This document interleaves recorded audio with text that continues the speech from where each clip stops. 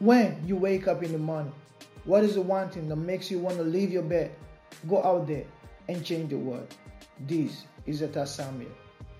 98% of the people I've come in contact with have a vision or a passion for something, but only 2% take proper action towards that passion.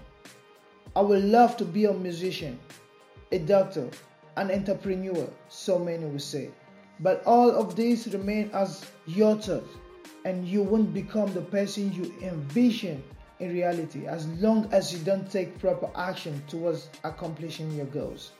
Listen carefully. It's not about thinking or saying it. It's about taking proper actions and steps towards that vision. You won't be listening to my voice if I thought of making the Samist Show without implementing it. It is because I took action. The Samist Show is existing today, and that is what I want you to do. You don't have to wait for the conditions to be right to start.